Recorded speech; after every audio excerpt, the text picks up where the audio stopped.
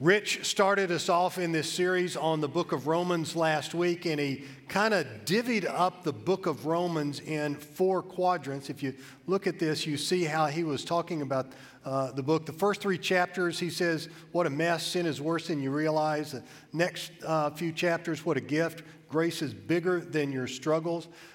Then 8 through 11 is really what a God love is stronger than your circumstances. And then the final few chapters, what a difference. Peace is closer. That should be than you think, not thank you think. Little typo there. Sorry about that. In a conversation, Rich and I were talking about this simple outline of Romans, and he said the first 3 chapters really kind of spell out like this. He said the first chapter is, sin is bad.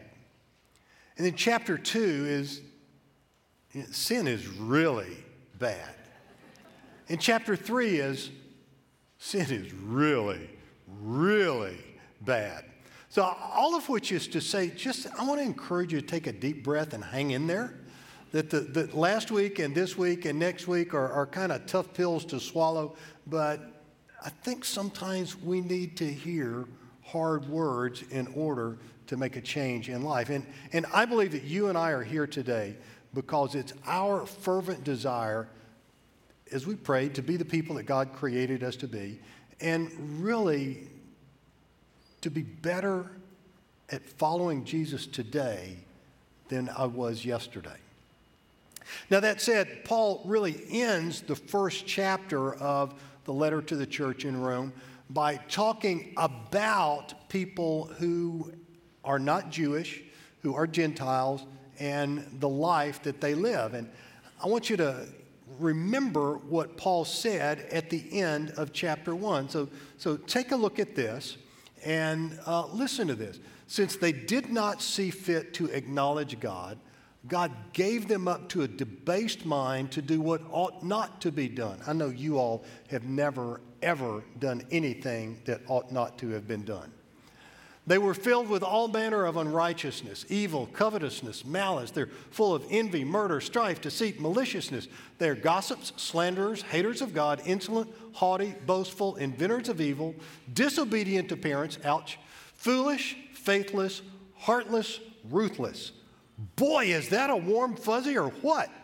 Now, don't anybody respond to this, but take a look at that. There are 17 sins that Paul spells out there.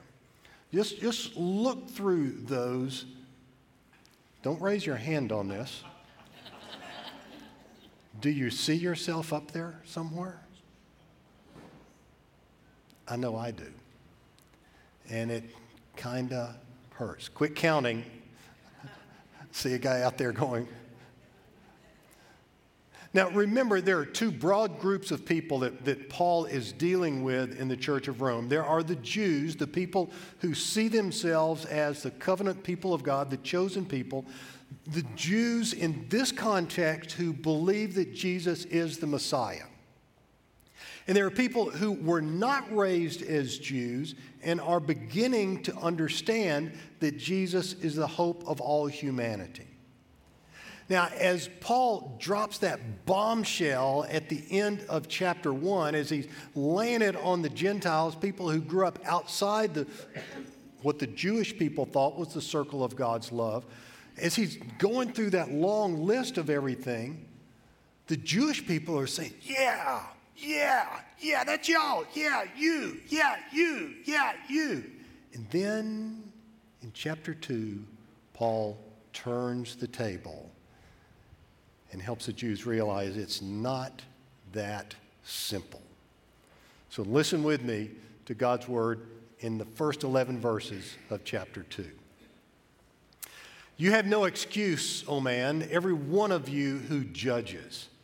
For in passing judgment on another, you condemn yourself, because you, the judge, practice the very same things. We know that the judgment of God rightly falls on those who practice such things.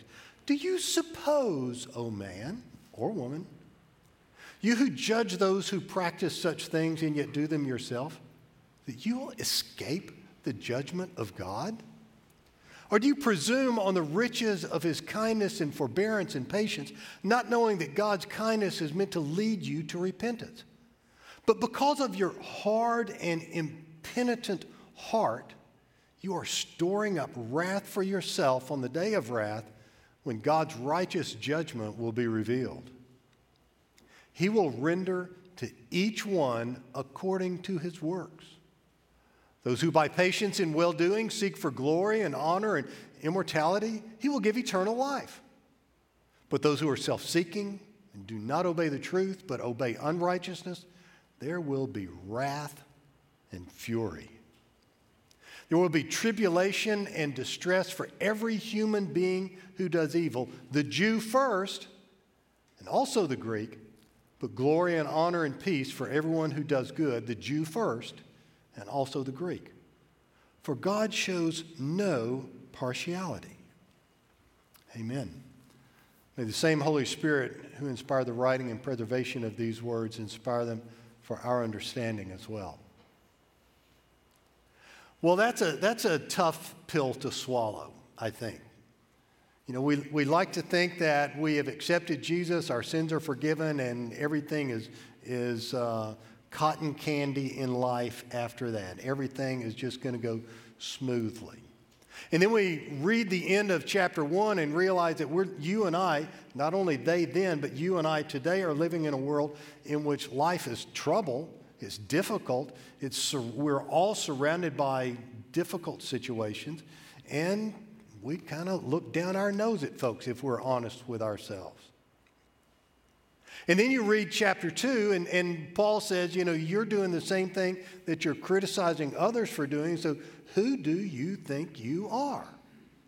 John Stott, the great British theologian and pastor, says this about this particular passage. He says, this is not a call to suspend our critical faculties or renounce criticism and rebuke of others, but it's a prohibition on judging or condemning others when we fail to criticize ourselves. In other words, we got to turn it around. You know, the word judge in the New Testament, and I really wrestled with this week because I have some good friends who serve as judges in our court systems. Their job is to judge not people as much as the context in which people live. Now, in the biblical sense, to judge someone is really restricted to God. He is the only one who has the power to judge, because the word literally means to sunder, to split in half, to decide. And in the biblical context, it's less about criticizing someone or their behavior, and judging someone falls to their eternal destiny. So Paul is criticizing the Roman Jews for judging the Gentiles who are following Jesus and determining based on their behavior that they are not going to inherit the glory of God at the end of their life. If you think about it, many of us go through life with this little magnifying glass, and we're looking at other people. We take this biblical context and we just kind of zoom in on people and say, oh, I see you. Oh, I see what you're doing here, you know. Oh, look at you, you're a sinner. What we need to do is less walk around with a magnifying glass in our hand.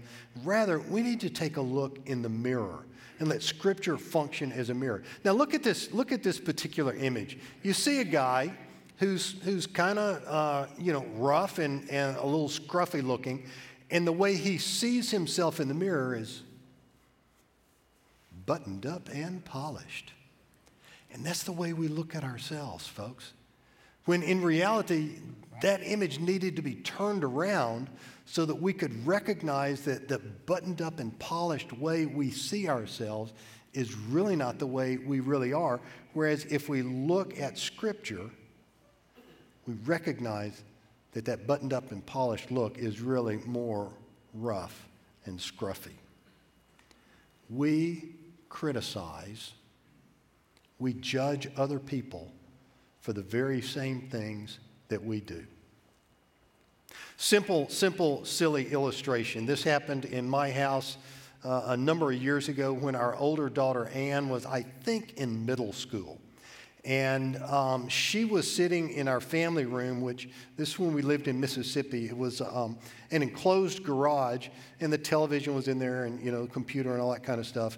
And I was trying to drive home to my middle school age daughter that you need to pay attention.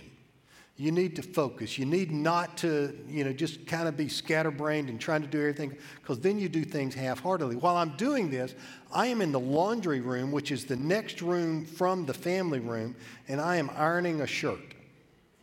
Iron Man. I'm trying to get another wear out of it before I have to take it to the cleaners and get it started. And I'm ironing the shirt, and I'm talking to Ann, and I'm looking at her, and I'm thinking, she's not paying a bit of attention to me. And so I stop, and I walk into the room and proceed to chew her up one side and down the other for not paying attention. When I am convinced that I have made my point, I walk back into the laundry room and realize that the iron is still sitting on my shirt. And I pick it up. Let's just say I never wore that shirt again, because I have scorched the living daylights out of the sleeve of that shirt. Big old iron print on that shirt. I'm fussing at her about not paying attention to what she's doing. I was the one who was not paying attention to what I was doing. We criticize others for the very things that we do ourselves. Now, that's simple and silly, I understand. But realize that it's not only here in Romans 2, but there are other places in Scripture where the prohibition on judging others, looking at their behavior and using that as a way of making a determination about their eternal destiny pops up as well. Think about the Gospel of Luke. Jesus tells in Luke 18 the parable of the Pharisee and the tax collector. You remember the Pharisee stands over and says his prayers and says, "Oh God, I thank you that I'm not like this person." Remember that one? Whereas this guy is over here saying, "Lord, have mercy on me, a sinner."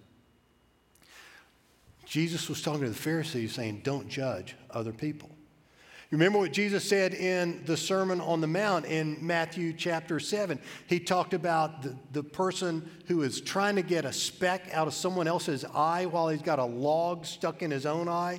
Just take the contractor's view of that, and here's some guy who's trying to help somebody get a piece of sawdust out of his eye while the saw is just kicked up a 2x4 and it's impaled on this poor guy's head, and he's trying to help the guy with a speck of sawdust. Jesus is saying, don't worry about the little things in other people's lives when there are big things in your own lives.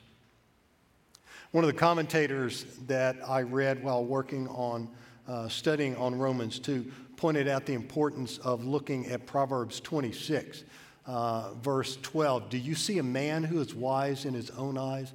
There is more hope for a fool than for him. Let me tell you how smart I am. I mean, how many times have we done this, folks? I mean, the story plays itself out in the book of Esther, where the number 2 man in the Persian kingdom is a guy named Haman, and Haman thinks that he is the bee's knees, that he is the neatest thing in this world since sliced bread, which hadn't even been invented yet. And he goes to the king, and the king says, what should be done for the man whom the king wishes to honor? And Haman thinks, he's talking about me.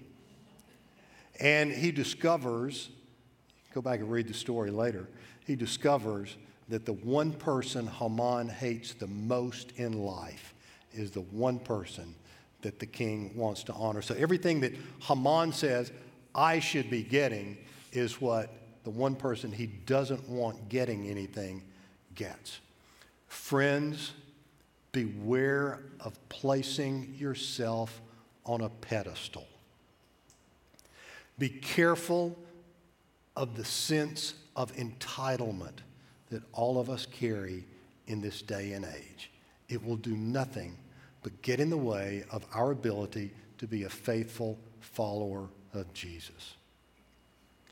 So I sat back in my study this week and thought, okay, so in today's day and age, in today's culture, what are the things over which we judge other people?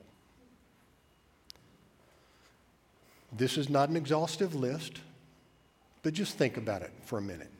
You look at somebody and you think about what their hair looks like.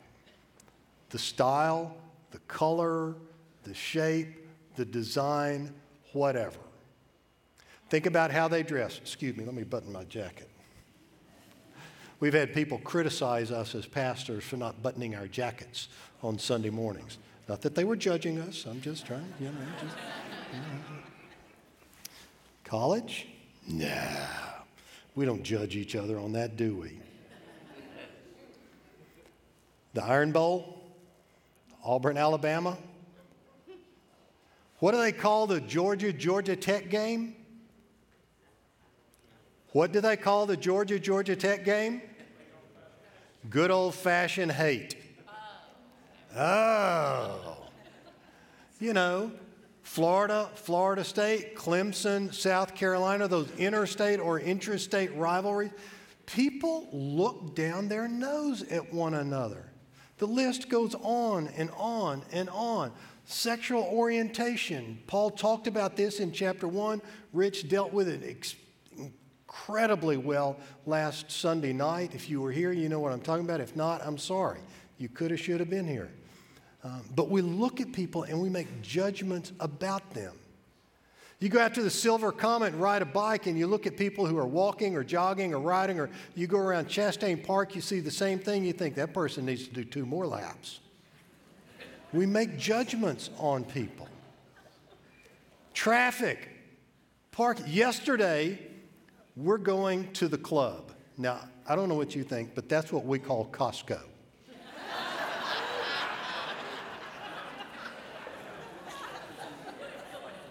And we're on Peachtree Road. Lib and I have gone out to breakfast, and we've decided we're going to go to the club and pick up a couple of things. And I don't know if any of you saw what was happening on Peachtree Road yesterday, but the northbound lanes of Peachtree Road from about Peachtree Road Lutheran Church going north was shuttled down to 1 lane. And when you got to Brookhaven, right there at Dresden, at North Druid Hills, where the traffic light was, you might be able to get 1 car through because everybody coming off North Druid Hills and turning. And I was sitting, I'm a rule follower, and I'm sitting in the lane that is designated for traffic, and there are 2 empty lanes over here that are coned off, and I'm watching people drive by and get over. And I'm watching people come through the turn lane and get over. I was chewing my tongue off because we've all done that. You haven't bypassed traffic illegally, I know. But we've chewed our tongue off watching others do it. Or parking. Somebody pulls in and takes up 2 parking places. They don't want you to ding their car with your door. And you kind of look at that. And you know what's going to happen in just a little bit? Later this morning, you're going to be in this parking deck. And you didn't back in. And so you're trying to back out of your parking space. And traffic's coming out and going down, and no one will let you out.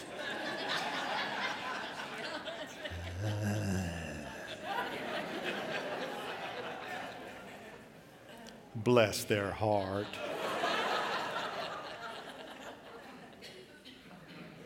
Or you're coming into park and you're trying to get to a parking space and somebody's pulling forward and trying to back into a parking space. They can't get between those lines. And you think, would you just park the car? What's work ethic? You're the person who gets to work early, works through lunch, keeps a nose to the grindstone, stays late, you're responding to emails at 10:30 at night, And you're looking at other people who come in on time, do their job, take their lunch break, do their job, and go home, and you think, what's the matter with them? I mean, they're doing their job. But because there's something in you that says you've got to overdo your job, you think there's something wrong with them. Now, here's the thing, folks, that whole list of things, and you could add to it, as I could as well. It's not just that they are our pet peeves. It's that we look at these people and we assassinate their character. We make assumptions about their spiritual life based on these kinds of, and she calls herself a Christian. Oh, he claims to be a follower of Jesus, and he drives like that. We make judgments about people's souls. Now, it's not that we're supposed to just quit recognizing inappropriate behavior. Remember, again, what John Stott, let me put that quote up again. Remember what John Stott said. This is not a call to suspend our critical faculties, nor renounce all criticism and rebuke of others. I mean, if somebody's, if you see something, say something. But it's a prohibition on judging or condemning others when we fail to criticize ourselves. You know, we tend to, as Paul said in verse 4, do you presume on the riches of God's kindness and forbearance and patience, not realizing that God's kindness is meant to lead you to repentance? You see, I think we've got to use these words as a true mirror and look at ourselves and let God shape us. The coach of the football team of which I was a part, remember I didn't play, I was the equipment manager. In college, used to tell the guys all the time, check your own stance. And what it meant by that in football parlance, now that we're right on the edge of football season, was if you're an offensive lineman and the center is over the ball, instead of fussing at the tackle about where he is, the guard needs to pay attention to himself. Make sure he's in the right place before he starts talking to the tackle. And I think we've got to do the same thing. I think if we want to be a faithful follower of Jesus, if we want to be better today than we were tomorrow, if we want to be closer to the Lord today than we were yesterday, we're going to look in the mirror. We're going to look at the mess in the mirror and realize there are things in our lives that we need Jesus to help us clean up so that we can then, A, be better, and B, help other people be better as well. In the crypts of Westminster Abbey, on one of the tombs there of an Anglican bishop was found engraved these words. When I was young and free and my imagination had no limits, I dreamed of changing the world. As I grew older and wiser, I discovered the world would not change, so I shortened my sight somewhat and decided to change only my country. But it too seemed immovable. As I grew into my twilight years, in one last desperate attempt, I settled for changing only my family, those closest to me, but alas, they would have none of it. And now as I lie on my deathbed, I suddenly realize, if only I had changed myself first. And by example, I would have changed my family. From their inspiration and encouragement, I would then have been able to better my country, and who knows, I might have even changed the world. It begins with me standing before Jesus, with you standing before Jesus, and being honest and authentic. One of the prayers that I often pray, and guys who've been a part of Ironman have heard this before. It's a dangerous prayer. Lord, let me see my life in the last 24 hours through your eyes. If you want to be humbled, pray that prayer.